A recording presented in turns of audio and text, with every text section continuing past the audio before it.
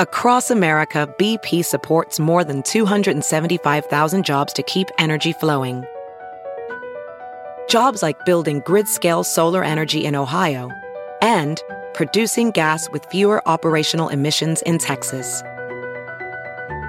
It's and, not or.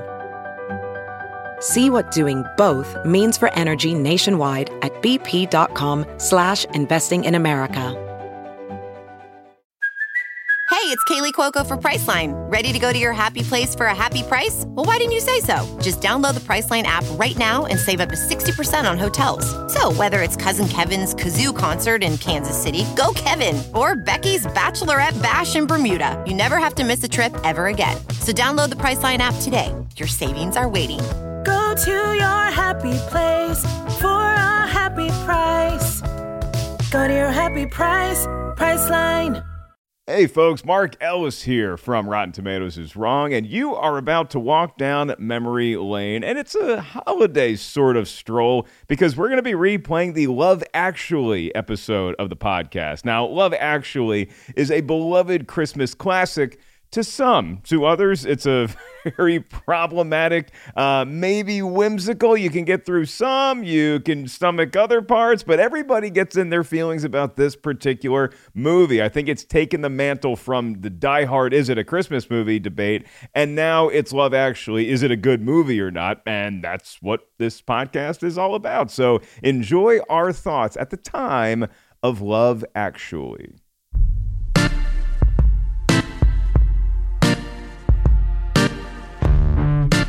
Hey, friends of the podcast, and welcome to all of our new listeners. This is Rotten Tomatoes is Wrong. I'm Mark Ellis, stand-up comic and Rotten Tomatoes correspondent.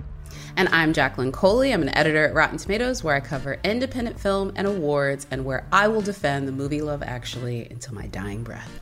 Okay, well, if we're defending Love Actually, then I'll tell you what we're going to do, Jacqueline, because, look, we promised our listeners last week that we were going to do How the Grinch Stole Christmas, the Jim Carrey version this week, but we just decided to not get Grinchy with it quite yet. We didn't want to talk about The Who's and Dr. Seuss until we really got to the crux of the Christmas conversation seemingly every year. Is Love Actually a fresh movie? Now, according to the Tomato Meter, it is.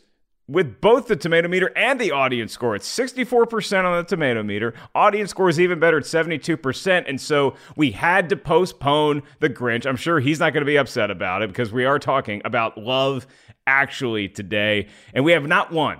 No. This is Love Actually, folks. It's a movie about like 38 different characters, so we needed two special guests to come up here and talk with myself and Jacqueline about this film. It's kind of like an episode of Versus, Jacqueline. So before we bring those special guests on, can you just give all of us a refresher as to what Love Actually is about? And I'm so happy you're the one that has to do this today. Well, Love Actually is about a group of British/UK folks that are 5 weeks away from Christmas. And when we open, we believe that these are individual stories about love. The opening shot is at Heathrow Airport, where Richard Curtis said that he found that love is actually everywhere. Some of the vignettes that we get to see are Hugh Grant as the Prime Minister, wooing a very Monica Lewinsky type catering assistant. We also have Liam Neeson, who is a fresh widower with his young stepson, who is also in love with the lovely Joanna from his school. We have Colin Firth being Colin Firth and being lovely in that. And we have Laura Linney, one of the few Americans in the piece, well, being adorable, and Laura Linney. Again, this is all about folks finding love in unexpected places, and you get a little Bill Nye half naked. Yeah, you do. Oh, sorry, Bill Nighy half naked, not Bill Nye the Science Guy. Hey, why not bring on Bill Nye the Science Guy too? Because this movie has everybody, their brother and their sister in it. And like Jacqueline said, everyone is looking for love. But did we, the audience, find said emotion? We're about to get into all that today. And helping us do that is a man who, you know him, you love him. He's a longtime film critic, moderator. He's currently the critic for KTLA Channel 5, which is the news channel here in Los Angeles. He's done so many different things with us at Rotten Tomatoes. He has a new YouTube channel that bears his name. He is the cosmic ball of energy known as the Mance Man. Scott Mance, welcome back to the show. How you doing, pal? I am so happy to be here with all of you. Doesn't matter that I'm going to have to get a little grinchy with this particular film, because the point is that I love a great conversation. I love a great conversation with my friends, my peers, my colleagues, people that I really do love and respect. If love is all around, it's right here on this podcast. The love that I have for each and every one of you. So let's just make that clear before I get a little grinchy on this film. Hey, you know what? It's fine if you tip your hand, because that's why we have the deck stacked appropriately. This is going to be a 2-on-2 battle, and to help one of our sides is our esteemed producer, who we love having on the show each and every week. She is none other than Lucy. Now, Lucy, I'm just looking at our Zoom call here today, and I see in the background a festive Christmas tree. It looks like you live in one of those nice London flats that you would see in Love Actually. Was that the goal of your interior decorating this season? I was inspired by this movie, yes. I do not live in an expensive London flat. Hi, everybody, by the way. I live in a very old, crusty, cockroach-infested building in Koreatown, but I love it. It's great. Oh, well, don't worry, Lucy. I'm sure there's going to be some British man approaching his 40s that's going to come by and sweep you off your feet any minute now.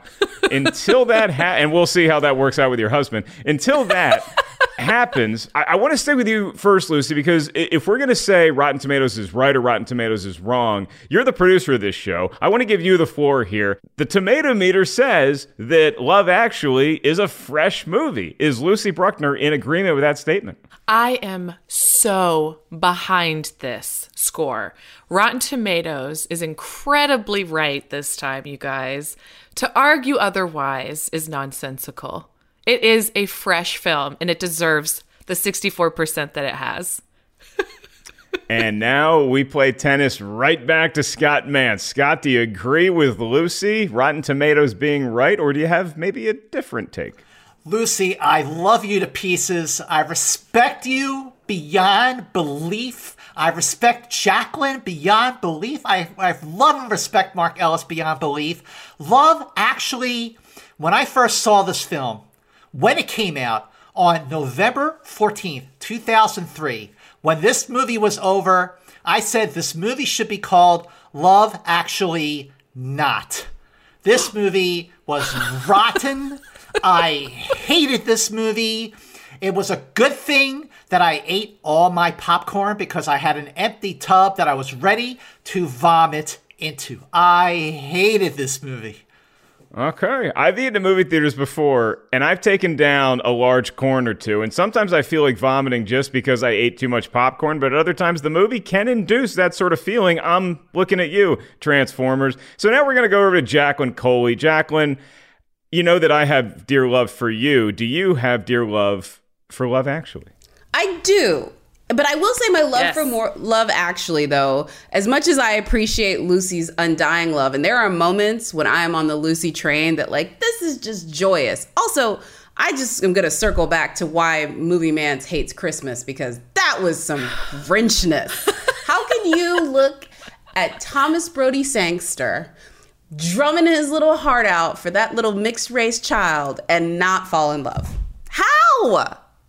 I'll tell you. I will tell you how, Jacqueline. You can tell me in a minute. Going you can tell to tell me in a us minute. How later on in the show, Scott can defend his take on all the drummer boys that are on all the stages in Britain. For me, this is why we're all doing this show together, is that I have to ally with my brother, Scott Mance here. I don't think that this is I don't hate this movie the way Scott does. I actually can find a lot of redeeming value in Love Actually, and I can sit down and I can enjoy it. I find a lot of good comedic moments in here. I appreciate the spirit. I like some of the cameos we get to see.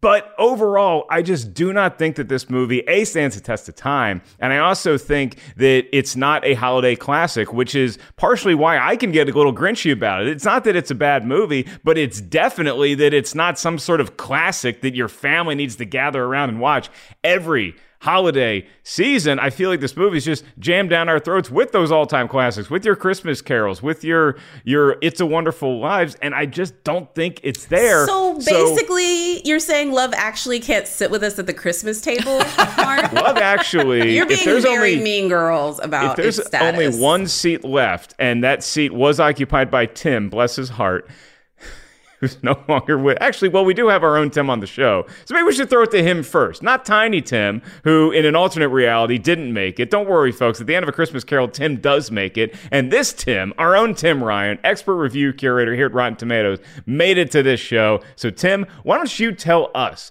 what the critics were saying about Love Actually when it came out? Was there any popcorn vomiting being spewed back in 2003?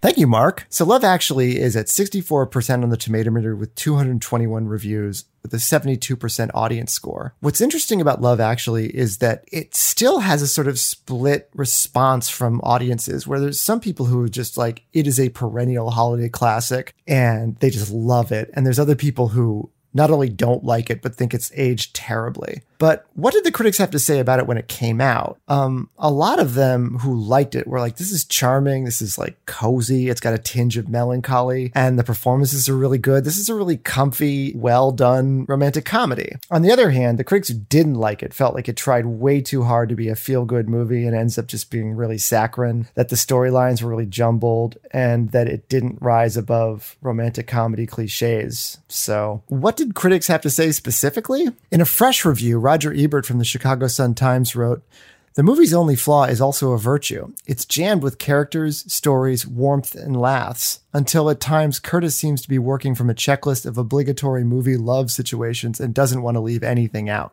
On the other hand, in a rotten review, Carla Meyer of the San Francisco Chronicle wrote, "Love Actually, Curtis's holiday-themed directing debut, abandons any pretext of sophistication for gloppy sentimentality, sugary pop songs, and bawdy humor, an approach that works about half the time." So anyway, is Love Actually the ideal romantic comedy, or is it just another romantic comedy? I don't know where you fall, but I'll tell you that all I want for Christmas is for Mark and Jacqueline to get along during this episode. It'll be a Christmas miracle. Back to you guys. Go to your room, Tim. Your mother and I are fighting right now. Oh, wow. But wait a minute. First of all, Tim, when mommy and daddy fight, just remember we always love you. But for those keeping score at home, just remember in the sandwich of Love Actually, Lucy is on the very, very, very far right. Yes. Love, love, love, love, love. I am a little left of her with love, but questions, because I always have questions. Mark is on the dislike/love, more closer to Scott Mantz. And Scott Mantz is way over in Siberia with his cold, cold heart and hates this movie. I just want everyone to know where everyone is before we get into it. So I don't think mommy and daddy are going to fight as hard as they think. I got to say, Jacqueline, you're absolutely right to point out just how much we are all coming from very, very different points of view on this movie. We all have a completely different take. And listening to that summation right now of the critics and reading Roger Ebert's very good review and the San Francisco Chronicle very bad review, I do agree with some of what Roger had to say. I agree with all of what the San Francisco Chronicle had to say. My goodness. And let's be clear here. We're talking about a film where the Rotten Tomatoes rating is 64%, not 94%, 64%. So even though it is fresh, it is not certified fresh, and it is also just a few points above being rotten. So it is kind of a mixed review, mixed positive, which is where I guess, Jacqueline, you are in the film.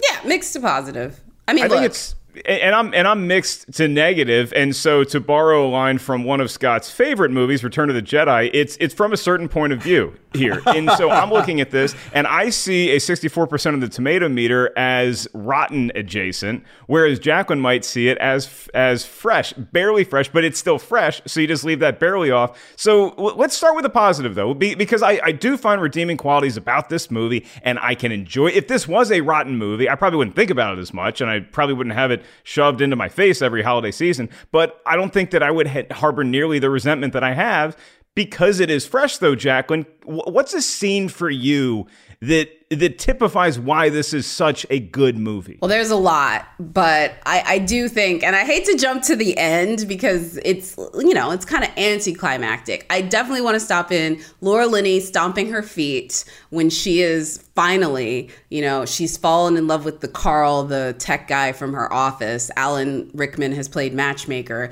and she's like dancing and she's like, love that. However, the penultimate best moment is definitely the All I Want for Christmas with Joanna singing it. There's so much that goes on in this. First of all, Thomas Brody Sangster learned how to play the drums. Let's also talk about the fact that the girl that plays Joanna, her voice was so good, they had to dumb that stuff down.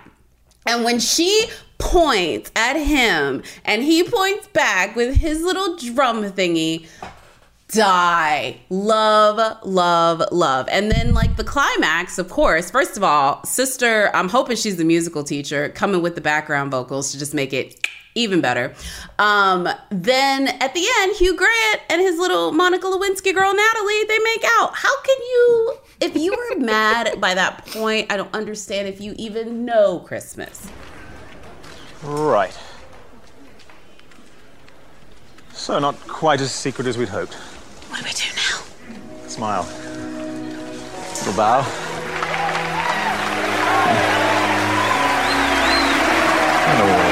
Wait a minute. Love. Hang on just a New York minute, Jacqueline Coley. I do want to say that there are a couple things about the film that I actually did like. For me, the storyline that I loved above all the others by far, and this would have been just a great movie on its own, was Bill Nighy. I thought he was, as Billy Mack, this sort of cross between Mick Jagger and Robert Palmer. I thought he was hilarious. I loved the relationship between him and his manager. That, to me, felt genuine. In a film that was loaded, and I mean loaded, to the rim with contrivances and manipulation. I felt like I was being force-fed a spoonful of sugar every minute of this movie, and none of it rang true. Some of it was, back then, I thought really kind of, I guess, a little creepy, like when you have Andrew Lincoln stalking Keira Knightley. Y'all love bringing that up. And I just think that's what my background is today. I see that, Mark Ellis. Andrew Lincoln is fine, and he was hiding behind a beard in The Walking Dead. So the Andrew Lincoln thing is something that I think we're going to get to later on in the show, just because that is a very hotly contested, debated moment in the movie, and it might be one of those, this is why I think this film is rotten. But Scott did give us a good reason for why you could like the movie, which is Bill Nighy alone, Lucy. I mean, this guy, he's in a recording studio. We meet him early, and we get to know who this guy is. And so part of me watching the rest of the movie is like, okay, but can we just go back to Bill? Because I kind of miss what Bill's doing right now. Give me another reason, Lucy, or a scene or a storyline why Love Actually is beloved. So, guys, first and foremost, we need to go back to the very beginning. And before I tell you what it is that I think really kicks this movie off, we need to have a discussion briefly about what types of love there are. Because when you're asking the question, which this movie asks, right, which is, what is love actually, right? There's actually different types according to ancient Greeks even, right? We've got philia, which is affectionate love. This is love between friends and family. There's eros, which is romantic love. There's mania, which is obsessive love. Cough, cough, Andrew Lincoln, Keira Knightley storyline. And then there's agape, which is selfless love. I have a theory that Richard Curtis literally just Googled types of love and then slotted in different storylines according to each type. I think there's like 7 or 8. That's exactly what he did, Lucy. Yeah, but you know what? I think it's brilliant because when people think of love, they usually just think of eros, like romantic love. Like, this movie isn't about love, and this movie sucks, and all these horrible things happen. Well, guess what? It actually is about love. And the scene for me that really kind of encapsulates all of that, right, is the very opening start of the movie, which is the airport montage, and you're seeing all these potentially, I think they were like real people at Heathrow Airport in London, hugging and kissing and reuniting. I'm an emotional airport goer, so it just immediately brings back all those memories for me of when I've reunited with my family and friends after a trip away, or visiting my mom back in Nebraska when I haven't seen her for 2 years. So it already sets the tone for me emotionally. But then it's the voiceover from Hugh Grant, right, who plays the prime minister in the film. And he says this thing, I'm going to just read it really quickly, that I think is brilliant. And I think this is why it's a good film, which is ultimately, you know, he goes, we live in a world of hatred and greed. This terrible British accent. But I don't see that. Seems to me that love is everywhere. Often it's not dignified or newsworthy, but it's always there. Mothers and sons, husbands and wives, boyfriends and girlfriends. When the planes hit the Twin Towers, most messages weren't of hate or revenge. They were all messages of love. If you look for it, I've got a sneaky feeling that love actually is all around.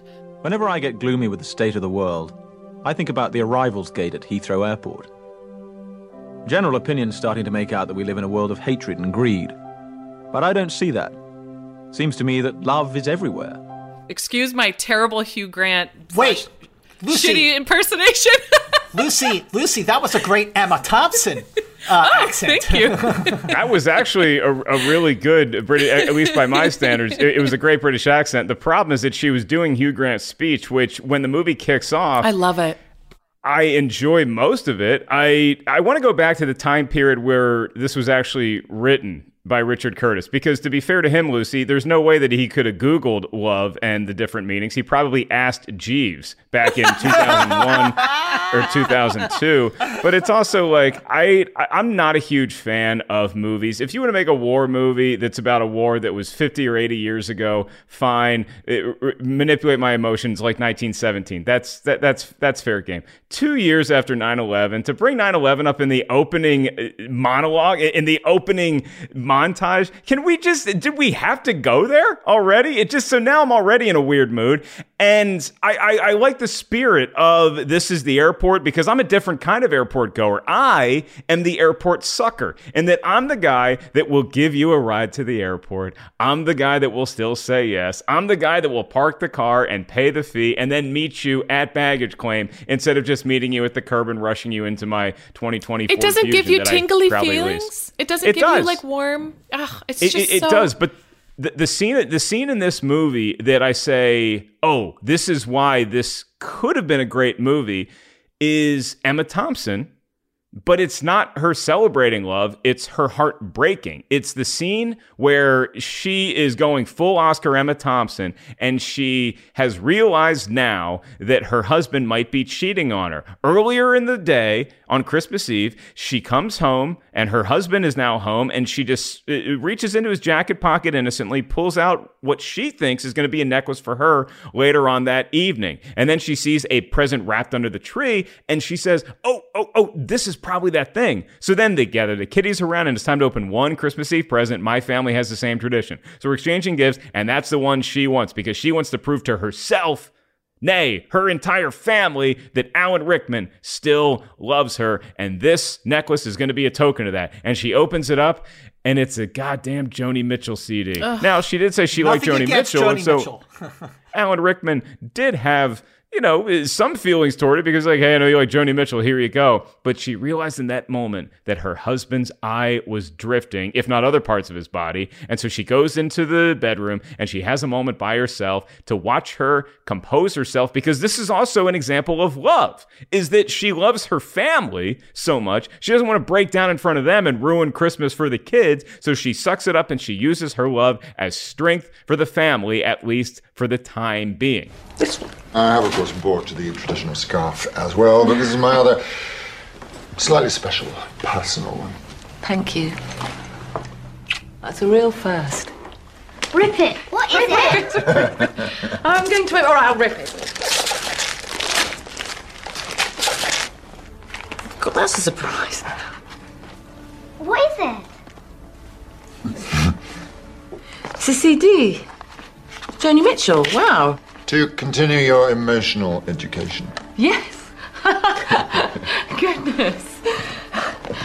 That's great. great. That is a scene to me that I'm like, ooh, okay, that's really good stuff. But the rest of the film just kind of deviates and has tropes and gets a little cheap at times, which are things that I can buy into in romantic comedies, Scott. But when you're throwing that much at me, it's a little hard to swallow. Okay, first of all, I'm glad you brought up Emma Thompson, because to me, she was the only real, fully realized, complex, real human being in this movie.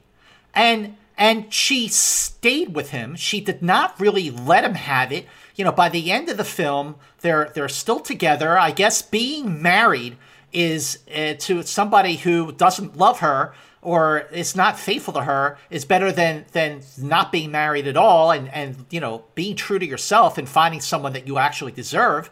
That was a great moment. That was a real genuine moment. The moment that I really felt like really stood out as being real in a film that was, I think, 2 hours and 15 minutes full of one contrivance after another. Also full of just so many, and I noticed this when I rewatched the movie recently for this RT is Wrong podcast, and discovering things about the movie that have not aged well. Particularly, it's the way it is treated its female characters. So many of them are submissive, and they are not treated well. They're treated like objects. They're marginalized. Look at the way Hugh Grant, Prime Minister, on his very first day, he's already hitting on, I think the actress is named Martine McCutcheon. Like, the first day, really? And the way that... really quick, I think he hits on all the staff.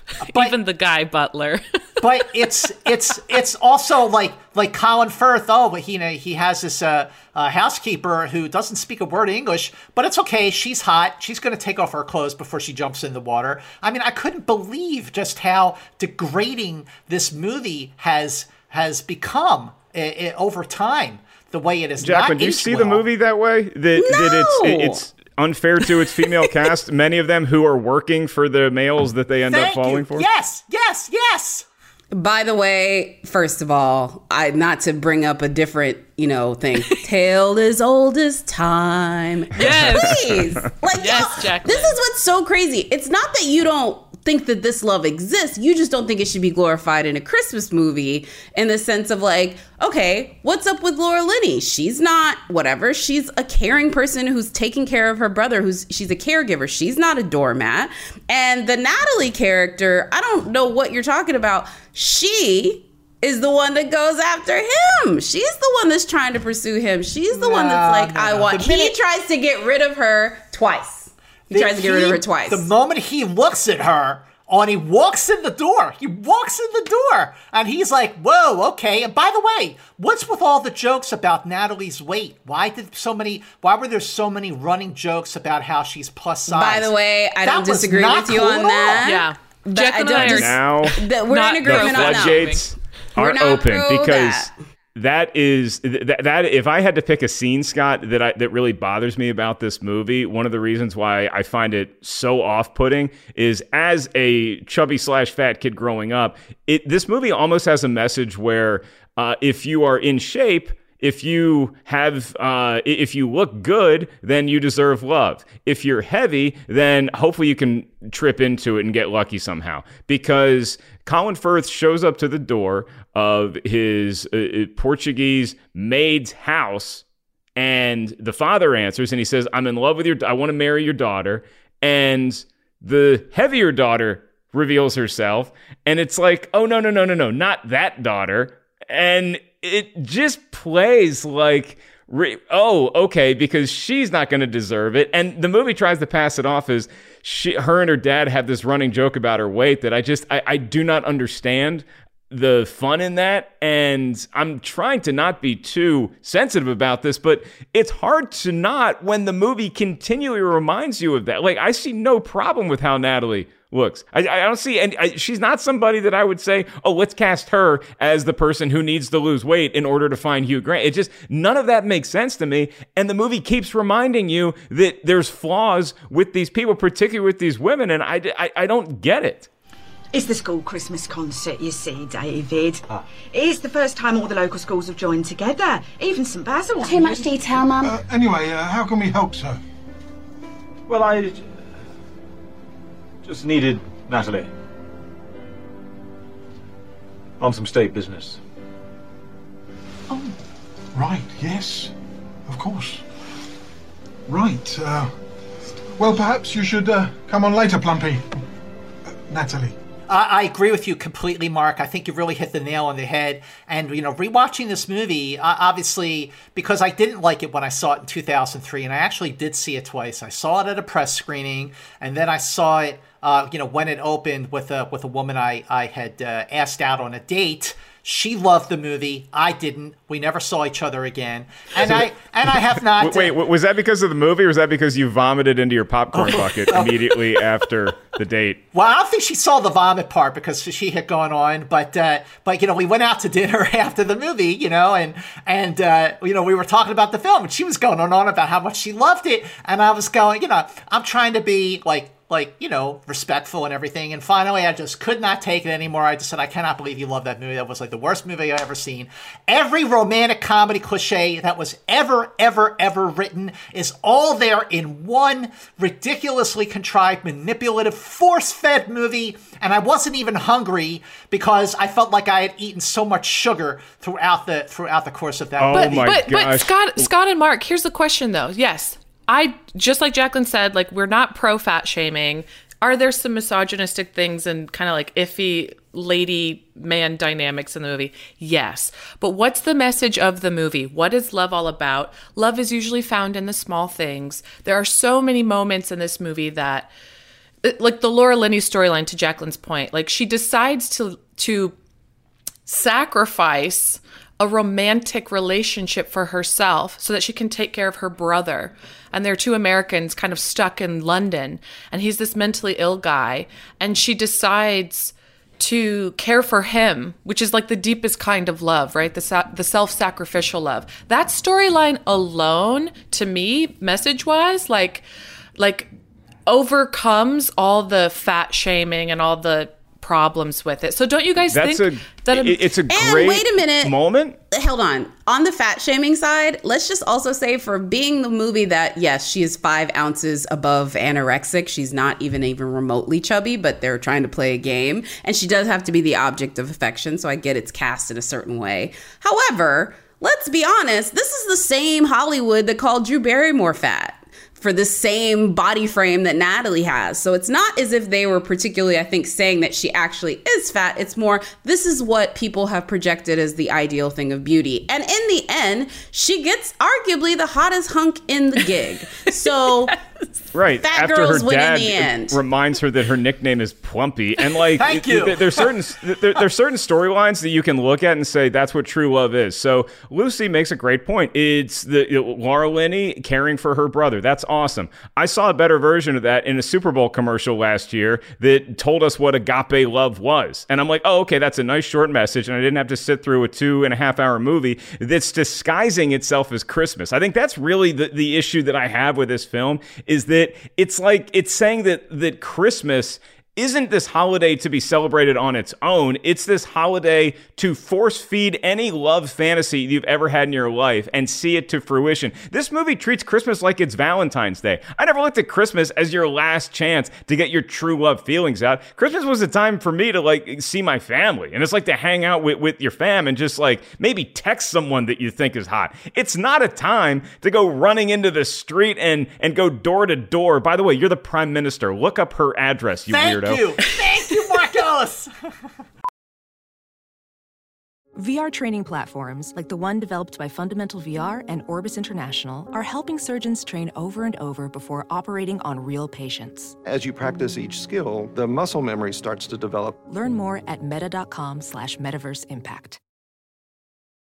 Whoa, sweet man cave. Thanks. Serious upgrade. How'd you pay for all this? I got a home equity line of credit from Figure. I was approved in 5 minutes and had funding in 5 days. Wow, that fast and easy? Yep, the application is 100% online, plus no out-of-pocket costs. Just fast access to the cash you need. How do I get started? Go to figure.com and get that serious upgrade. Figure Lending LLC, DBA Figure, Equal Opportunity Lender, NMLS 1717824. Terms and conditions apply. Visit figure.com for more information. For licensing information, go to www.nmlsconsumeraccess.org. All right, wait. The other thing. Okay, to your point, Mr. Mark Ellis, could we talk? Okay, you know, I have definitely seen on this recent viewing, you know, I was completely shocked and surprised by how obvious the fat shaming sort of came to the fore on this recent viewing. Also, just how the movie really overall, I mean, not every storyline, but overall, the movie does paint a degrading depiction towards women, and nowhere better is that scene on the Chris Marshall storyline, where he can't meet a girl in London, so he goes to America to get laid because American women are hotter and they're also stupider. I've just worked out why I can never find true love. What's that? English girls. They're stuck up, you see. And I am primarily attractive to girls who are, you know, cooler, game for a laugh. Like American girls. So I should just go to America. I would get a girlfriend there instantly. What do you think? I think it's crap, Colin. That's where you're wrong. American girls would seriously dig me with my cute British accent. You don't have a cute British accent. Yes, I do. I'm going to America. Colin, you're a lonely, ugly arsehole, and you must accept it. Never. I am Colin, god of sex. I'm just on the wrong continent, that's all. No, and wait a minute. That was wait a not minute. his assertion. Wait, hang on, Jacqueline. The other thing is that if that doesn't paint a depiction that, boy, Americans are really stupid, and the other thing is that you have a president portrayed by Billy Bob Thornton, who's a royal, pardon the expression, asshole, and plays to every bad president stereotype in the book. It is an anti-American movie, and it is also an anti-woman movie. So there you go. Lies. Laura Linney, again, one of the best people in the play. Richard Curtis literally could not find anybody better. And he was just like, I want a Laura Linney type. They're like, the casting director's like, get Laura Linney. She's an American. She's in the piece. She's fabulous. Joanna, another awesome, literally has the showstopper. She's an American. It's not anti-American. Are there issues, problems with it? Yes. Andrew Lincoln's character is a hot mess and a half for thirsting after his friend's first girlfriend, then fiance, then wife. Like, the moments for him to get off the track on this were like way far ahead. However, if I had to say, which I think is the worst part of the movie, it's actually the Alan Rickman stuff. Because first of all, why is he playing matchmaker and like office whore man with that office tart? I don't even know what that actress's name is. I'm sure she's a lovely person, but I hate her.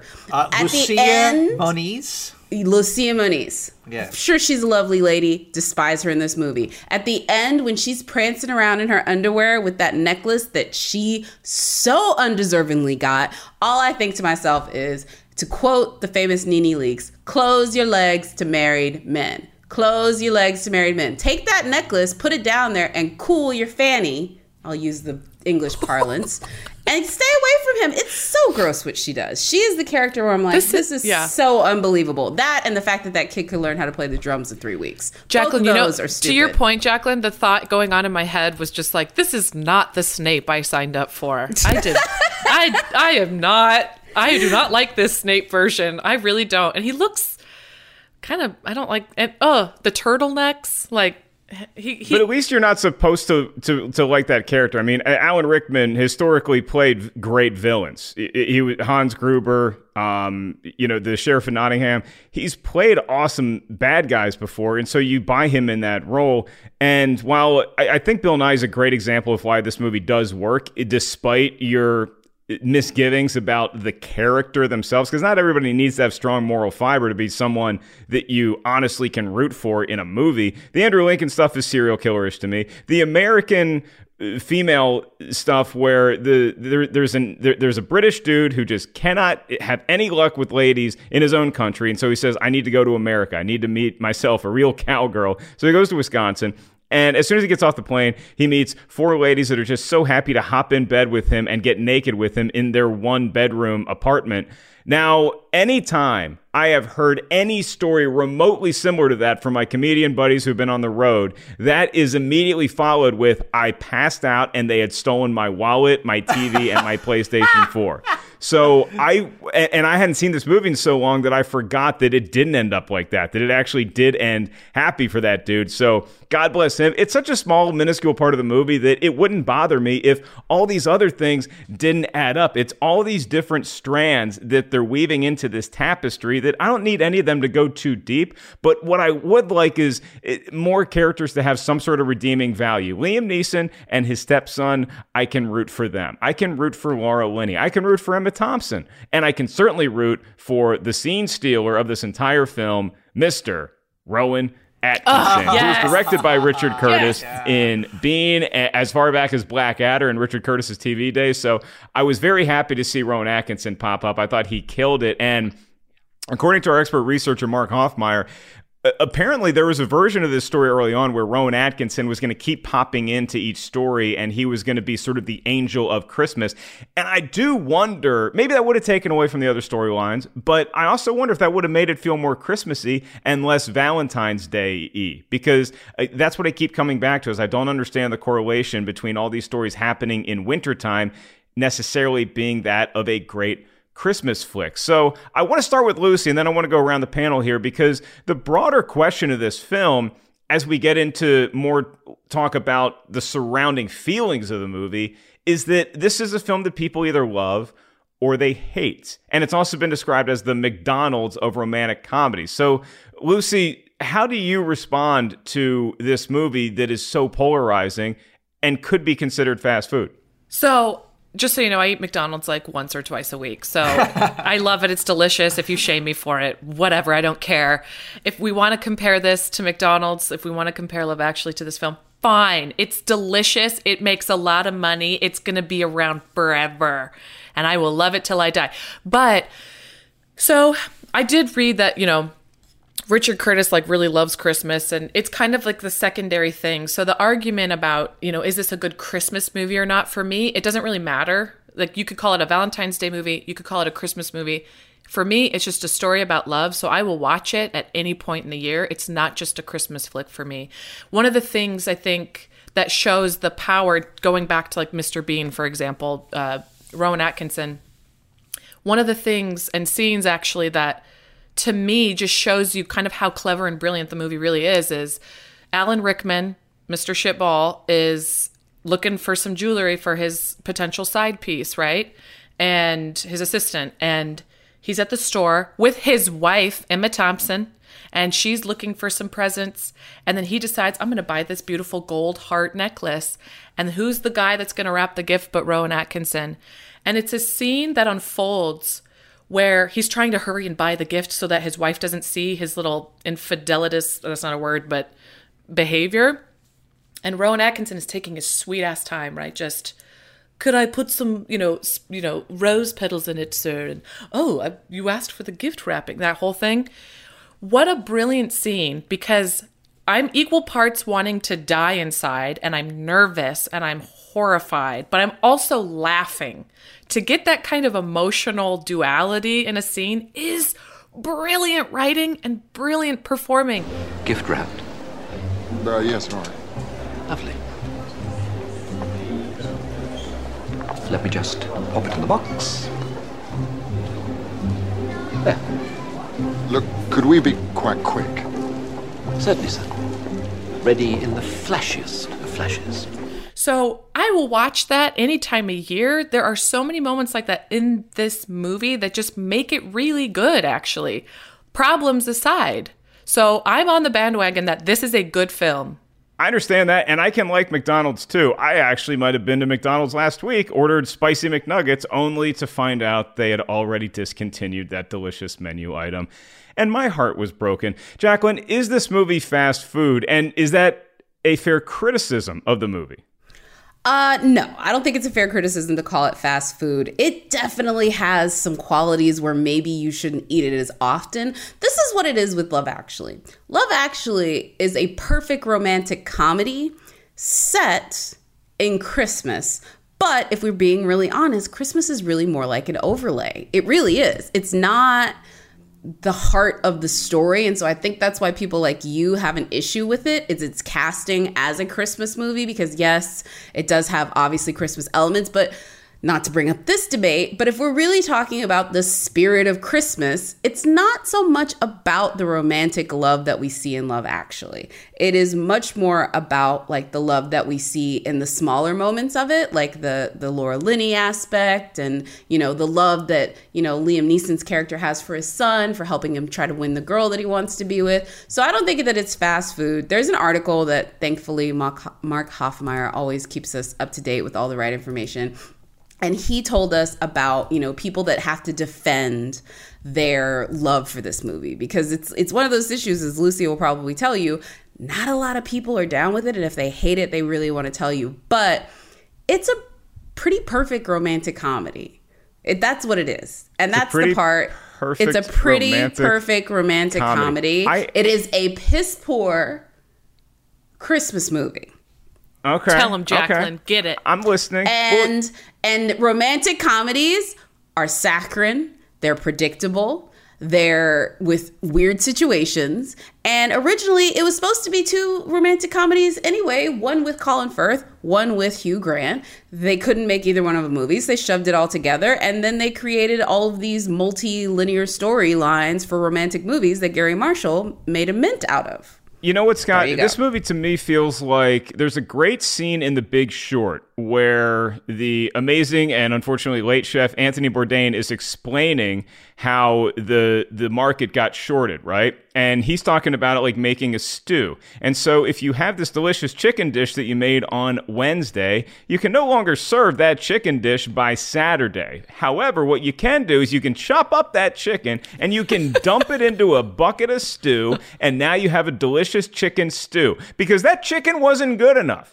to survive on its own on a plate as the primary meal. But nobody's going to care about chicken that may be past its prime if you just put a big hunk of it into a stew and you give all these other ingredients. People aren't going to notice that the chicken is a little suspect. That's how I feel about this movie, and I feel like the hate for this movie has only grown out of other people loving it so much. So I feel like this is a movie that's just fine, but because we continually have this debate every year, those stronger emotions tend to pop up, where people either fervently defend it because they feel forced, or people fervently hate it because they feel like it's being shoved down their throat. Is that your take on the film as well? Okay, well, first of all, you know, in regards to the movie being fast food, you know, I respect the McDonald's lovers here. I've always been more of an In-N-Out burger kind of guy. Second of all, with regards to Anthony Bourdain describing this as a stew, when it comes to turning a movie into a stew where you have multi-storylines,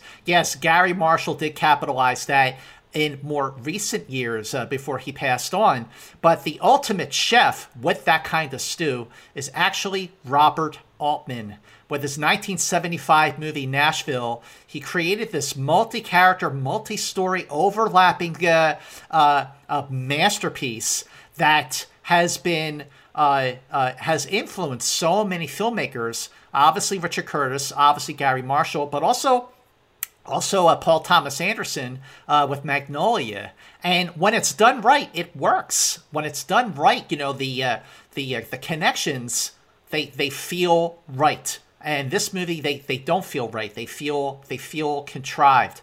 You know, the other thing about Richard Curtis as a writer is I think he is a better writer than he is as a director. He wrote Four Weddings at a Funeral. I love that movie. I love Bridget Jones's Diary. And also Notting Hill I loved. And last year, the Beatles movie Yesterday, he wrote it, but he did not direct that movie. Now, as a director, I don't think he fares as well. I think his shortcomings as a director are more prominent in Love Actually, and also in the film In Time, which is a movie I like, but it's not It's not focused. It's very uneven. It starts off as About Time. About Time. In Time is the very, very maligned Justin Timberlake futuristic movie. So if I had to take In Time versus About Time, I am taking the closet time travel movie by Richard Curtis all day and all night. Okay, About Time, yes. And that was a film that I liked.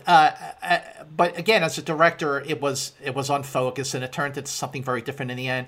So Love Actually, his heart is in the right place, and again, I love him as a writer, but I just felt that like this movie just tried too hard. The stew was full of too much sugar, and it just did not go down well. And it also has not aged well. I think, and also with regards to how Mark, you point out how where people are having to defend this movie every year, and other people are digging their feet into the ground with their stance like the one that I have. I think, over time, when you feel a certain way about something, you get steeper in your convictions. And in the 17 years since Love Actually, my convictions have been steeped and gotten steeper and have been solidified with this most recent viewing that I had. I was not wrong in my initial opinion about the film. It has gotten stronger because of elements that have not aged well, particularly its depiction of most of the women in this movie. I think it is a terrible romantic comedy. And as far as Christmas movies go, I would rather watch Eyes Wide Shut all day long than Love Actually again. We went there. Love Actually might actually have more nudity than Eyes Wide Shut, Lucy, because I forgot about how much sex is in a movie that feels PG-13. But maybe my biggest issue with this movie is that every year my family wants to sit down and watch Love Actually because my mom and my sister love it. And so you sit down, but you always have that awkward moment where you're watching gratuitous sex and a lot of nudity, and your mom's right there. It is awkward. To be honest, I feel like you could, even though I love Martin Freeman, you could just cut that part out, because I think they would have made more money, because I know that a lot of families watch this film and they have to fast forward through that part. So it's kind of like, does it add to the story? It's like they're both cute actors, but it's just very ugh. And to your point, Scott, you mentioned Richard Curtis's directing. I just want to say real quick, that's his directorial debut. He did a pretty damn good job because, number one, look at his cast. He got great performances out of people, and that is hard to do as a director. Secondarily, he has some killer transitions in that movie. I know at the wedding reception, they're playing that one song, and then it bleeds into the funeral when Joanna, the deceased wife of Liam Neeson, is playing that fun song. So little things like that where I think people usually don't think about that in terms of directing, but that's hard stuff to think about. So there are moments where he kind of kills it, and I'm pretty damn impressed that that's his first movie that he directed. So there. Now I get to ask the question that is going to be equally difficult whether you love or hate the movie. Jacqueline, starting with you, what is the one storyline that you think about the most, that you enjoy the most from Love Actually? Doesn't necessarily have to be the most uplifting one, but I'm going to guess you're sticking with the little drummer boy. No, actually. Although I do love that. The thing I love most about that is actually Liam Neeson coaching the kid and then the final scene. But the storyline I like the most for like so many reasons is actually the Andrew Lincoln one. Like, I am not going to lie to you. I live for that for so many reasons. First of all, it's messy as hell and I love mess.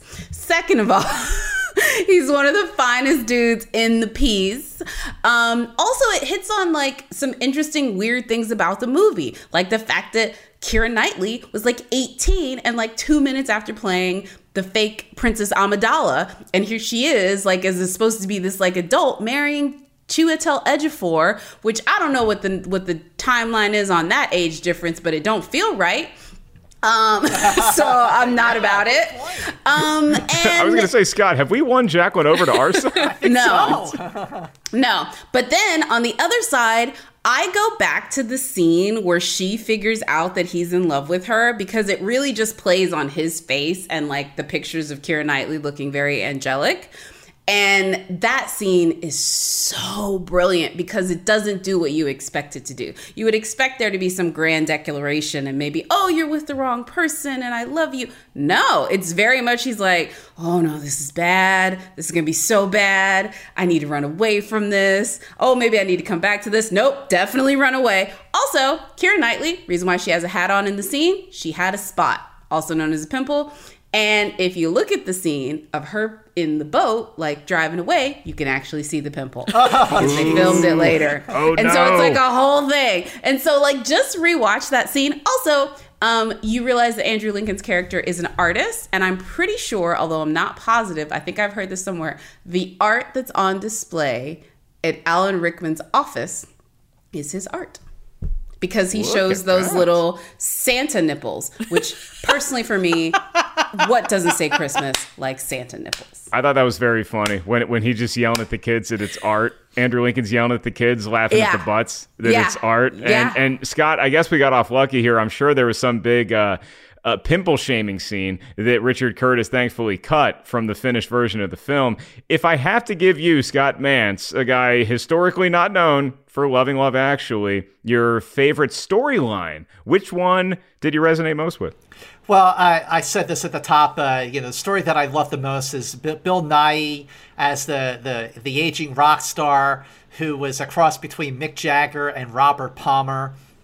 I thought the storyline with his manager, who has stuck with him through thick and thin. I love that it's a true love story between two almost like lifelong friends who have been there for each other and had each other's backs.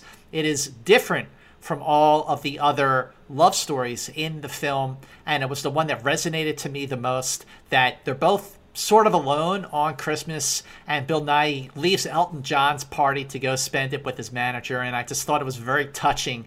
That moment. I would love to just have seen just a movie. Bill Nighy is he's a great actor when he does comedy like this, and about time, and also when he does drama, he's a superb actor. See, for me, it very easily could have been that Bill Nighy manager storyline, because Bill Nighy's manager is in the film throughout, and he also gets made fun of for being heavy. And then Bill Nighy does show up, like Scott said, at his door to celebrate Christmas with him because he knows he's alone.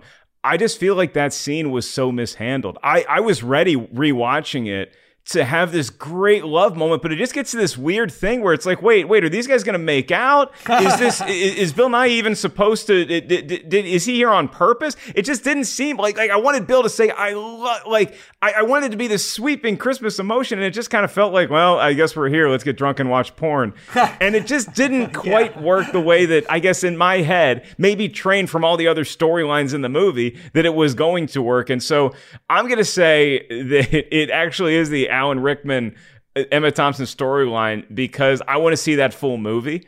I want to see more Rowan Atkinson. And I also want to see the end of the film in my cut, which is where everybody's at the airport and we're wrapping up all these storylines, and Alan Rickman shows back up after a month being away wherever he was. His kids are happy to see him. Emma Thompson gives him the cold shoulder. Then I want some rom-com hunk to show up. I want Morris Chestnut to show up right next to Emma Thompson, put his arm around her and say, hey, I'm the stepdad. That's what I want Emma Thompson to leave this movie happier than she did. Lucy, that's my storyline. What's yours, if you had to pick one? So I'm glad you guys both brought up the Emma Thompson and the Bill Nighy, because, for me, it's tied with 3. And you guys already brought up those 2. It's the 3 storylines that make me weep bitterly, sometimes sort of happy, but tears. I watched it again a couple nights ago, and I could not stop crying because of the Emma Thompson, Alan Rickman scene, the heartbreak there, and the way she holds in the emotion to go back out and kind of be like, everything's fine, status quo. Like, that's so real. Like, I've had those moments where it's like, yes, I was just crying in the closet. Now I'm out and everything's fine. I'm going to just shove it down. Status quo. So, and then Bill Nighy, when Joe, the manager, when his chin is quivering, when the love of his life comes back, the deep friendship there.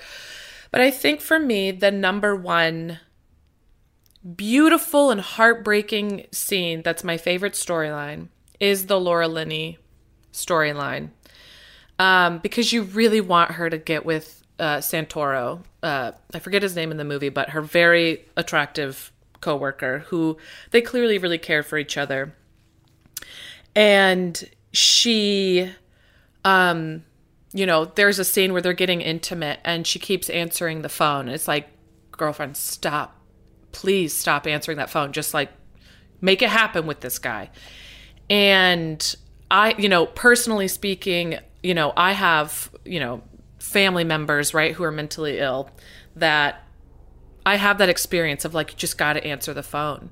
So it was so real for me. And then the end scene of her sitting there, I don't want to bring the mood down, but the end scene of her sitting with her brother who has this illness, and she's made him a scarf, and they're just staring at each other, and they love each other, and then they hug each other. It's just like that storyline alone, all the other crap, the fat shaming, the sometimes poor treatment of women in this film, that alone to me redeems it all because it's so powerful. It is self-sacrificial love. She chooses her brother and taking care of him and his feelings over her own. And to me, not only does that encapsulate the Christmas spirit, but encapsulate what love is, actually. Wow. Well, that would have been a perfect way to end the podcast. Yeah. However, you can say it's powerful, you can say it's manipulative, and people will say whatever they want about this film until the end of time. But Scott, much to your chagrin, I imagine, this is going to be one of those films that continually is talked about, especially this season, year after year, decade after decade, Jacqueline. I just have one thing.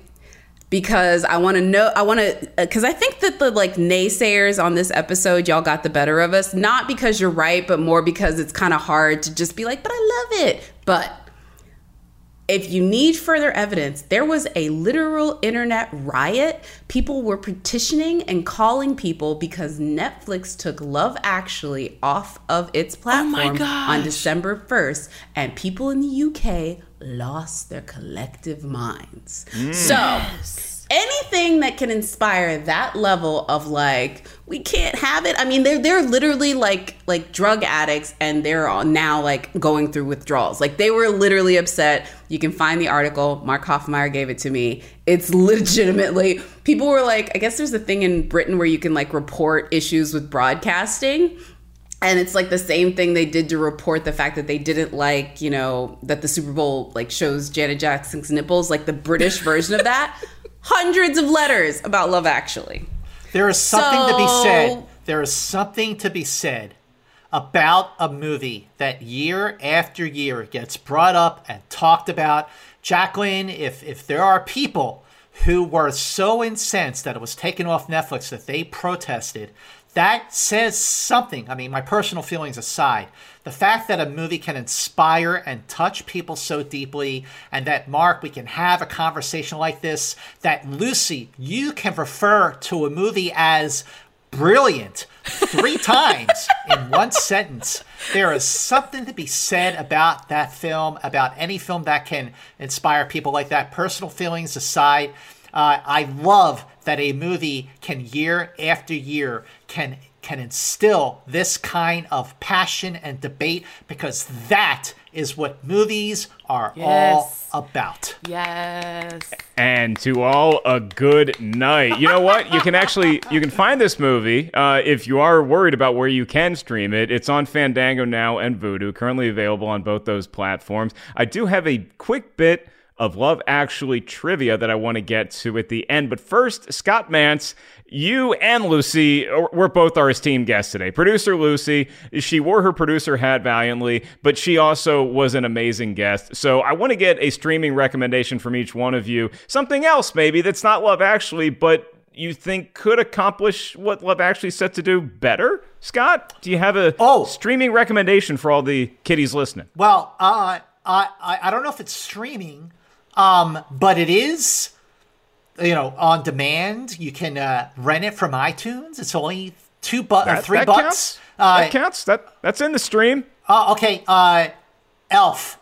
Elf to me is the best holiday movie of the 21st century, directed by Jon Favreau and starring, obviously, Will Ferrell. It is such a wonderful, heartfelt, funny, crowd-pleasing movie for the entire family, kids, grown-ups. It was an instant classic when it came out, ladies and gentlemen, the same year as Love Actually 2003. It is a classic in every sense of the word. I love that movie. If you can't find it on like the Netflixes and Amazons and Hulus of the world, rent it, get the Blu-ray. It's a brilliant movie, Lucy. Yeah. How dare Elf you? crushed that year. And basically, Love Actually had to go up against Elf, The Matrix, Revolutions, I think, Master and Commander, Bad Santa. It had a lot of competition when it was released in early November, but it just kept chugling. So it was a modest hit at the time. And now it's just this monster thing that we all talk about. Lucy, do you have a streaming recommendation that can give the kids some Love Actually feels? Oh, I do. Also, I love your usage of the word chuglin. That was cute. I feel like me and John Fogerty the only ones that still use chuglin, so. I like it. Let's bring it back. Yes. Okay, so I just started watching The Walking Dead. So, Jacqueline, to your awesome scene, I also agree with you about that storyline. Andrew Lincoln, woo. Yeah. Watch him fight some zombies. Finally got on that train. So I'm in season 3. And Lucy, let me just give you a little bit of advice on that. What? Nothing. First of all, good that you're on The Walking Dead. Yeah. There's gonna be a point where you're like, no. Actually, there's gonna be several points where you're like, no. Push through. Push through the pain. Okay. Push through the pain. Okay. And you'll know it when you get there. Trust. I mean, I'm invested, man. So hopefully. I'm giving you the opposite advice. If you're on season 3, I am grabbing your cheeks like Billy Madison grabbed those kids' cheeks and said, stay here as long as you can. I'm going to push, guys. I'm going to push through. The other streaming, thank you for that advice, by the way. I do appreciate that. The other show that I just finished, I binged it in like 2 nights, The Morning Show. Speaking of problems, not the show. The show's amazing, but it deals with all sorts of stuff. And specifically, I'm an absolute awe of Billy Crudup and his performance in that show. So if you've not seen it, get Apple subscription stuff. I know it's one more. Just do it. Just trust me, guys. All right, I promised everyone a little bit of Love Actually trivia. Much to Scott Mance's chagrin, this is not going to be a movie release dates question, Scott, so it might be a little outside of your expert zone. Uh-oh. We're going to start with you, and then we're going to get a guess from Jacqueline and from Lucy, and everybody else listening. Just shout it, whether you're listening to us at the gym, in your car, wherever you are, on the toilet. Shout out what you think the correct answer is. Which character in Love Actually has the most amount of screen time? Laura Linney. There's only 2 characters that have over 30 minutes, and this person has 32. The silver medalist has 31 minutes. So Hugh Grant. Lucy says Laura Linney. Scott Mance says Hugh Grant. Jacqueline Coley, your guess. This is hard. Radio. Hold on, let me think. Build up the suspense. Shut the flip up, because I'm competitive, and so I at least want to think about it. If I'm going to have a wrong answer, I at least want to feel like I thought about it. I'm going to actually say 5. God, I feel it's either Laura Linney or Hugh Grant. Laura Linney. 2. 1. Just under the buzzer, Jacqueline guesses Laura Linney. Everyone is wrong. The answer is Emma Thompson with 32 minutes of screen time. Hugh Grant has 31 minutes. Hugh Grant was my second. So everybody was so close. And I'll say for this episode today, it was a lovely, spirited, healthy debate, and it ended up being a battle of the sexes, and much like the movie itself, the men won because they were right. So with that being said, Mark, go ahead and give me a definition of mansplaining, too, because I don't think I know that either. You want to give me that quick definition? I am not going to win that fight, so I'm simply going to remind everyone that Scott Mantz has a YouTube channel that you can just go to YouTube and search Scott Mantz, and he's going to pop up. Scott, I know you're a big Beatles honk, and I'm sorry that this movie wasn't all you need, Love Actually, but what can you tell us about the other cool stuff you're working on? Well, like you pointed out, so I got my YouTube channel, which is just Scott Mantz. I do my own film content, which I learned how to do this year. So something good came out of this year. And yes, if you live in the Southern California area, you can catch me on Friday mornings on KTLA TV Channel 5. There are Emmy-winning morning broadcasts. And follow me on Twitter and Instagram. And it is so great to talk movies with you on Rotten Tomatoes. I am a big Rotten Tomatoes fan. I miss seeing you in person. Jacqueline, I definitely miss seeing you at Toronto, at Telluride, at Sundance. And I really hope we can get back to doing these in-theater meetups again really soon when it is safe. In the meantime, be safe and happy holidays and happy New Year to all of you. Happy New Year. Happy New Year to you, Scott. You literally are, you see so many movies where it has the embodiment of the Christmas spirit. You are the film celebration spirit. Every time we go to a screening, we're lucky enough to get invited to a cool event, usually the ones that you are hosting and moderating panels, and you just light up the room. You make everybody feel like $1 million.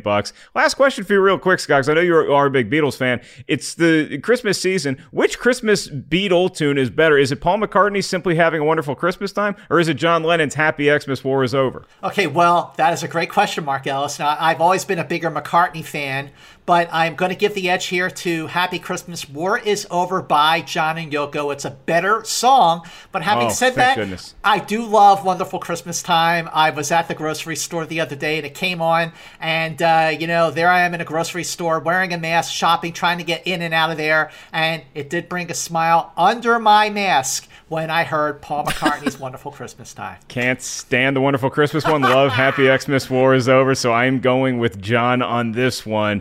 For everyone here, our hardworking crew behind the scenes, our producer, who is now a star of the show, Lucy Bruckner, and my esteemed co-host, Jacqueline Coley. We love hearing from you. Tell us what you love about this episode. Tell us your feelings on Love Actually, and of course, let us know future episodes that you want to hear us base. Which movies should we be talking about that are fresh, that you think should be rotten or rotten movies that you love? Email us anytime. rtiswrong@rottentomatoes.com. You can find Jacqueline Coley at that Jacqueline. I am at Mark Ellis Live. Got a big New Year's Eve show coming up, doing virtual stand-up you can get tickets for, so you can watch me from your living room. Jacqueline, next week, we had promised the kids something this week, and we finally get to deliver on that promise next week. Yes, and we're going to connect this little switcheroo through Mariah Carey, because as we end Love Actually, Joanna sings All I Want for Christmas Is You, and then The Grinch Who Stole Christmas gets the Faith Hill song that was actually written by Mariah Carey, because that woman has secured the Christmas bag in perpetuity.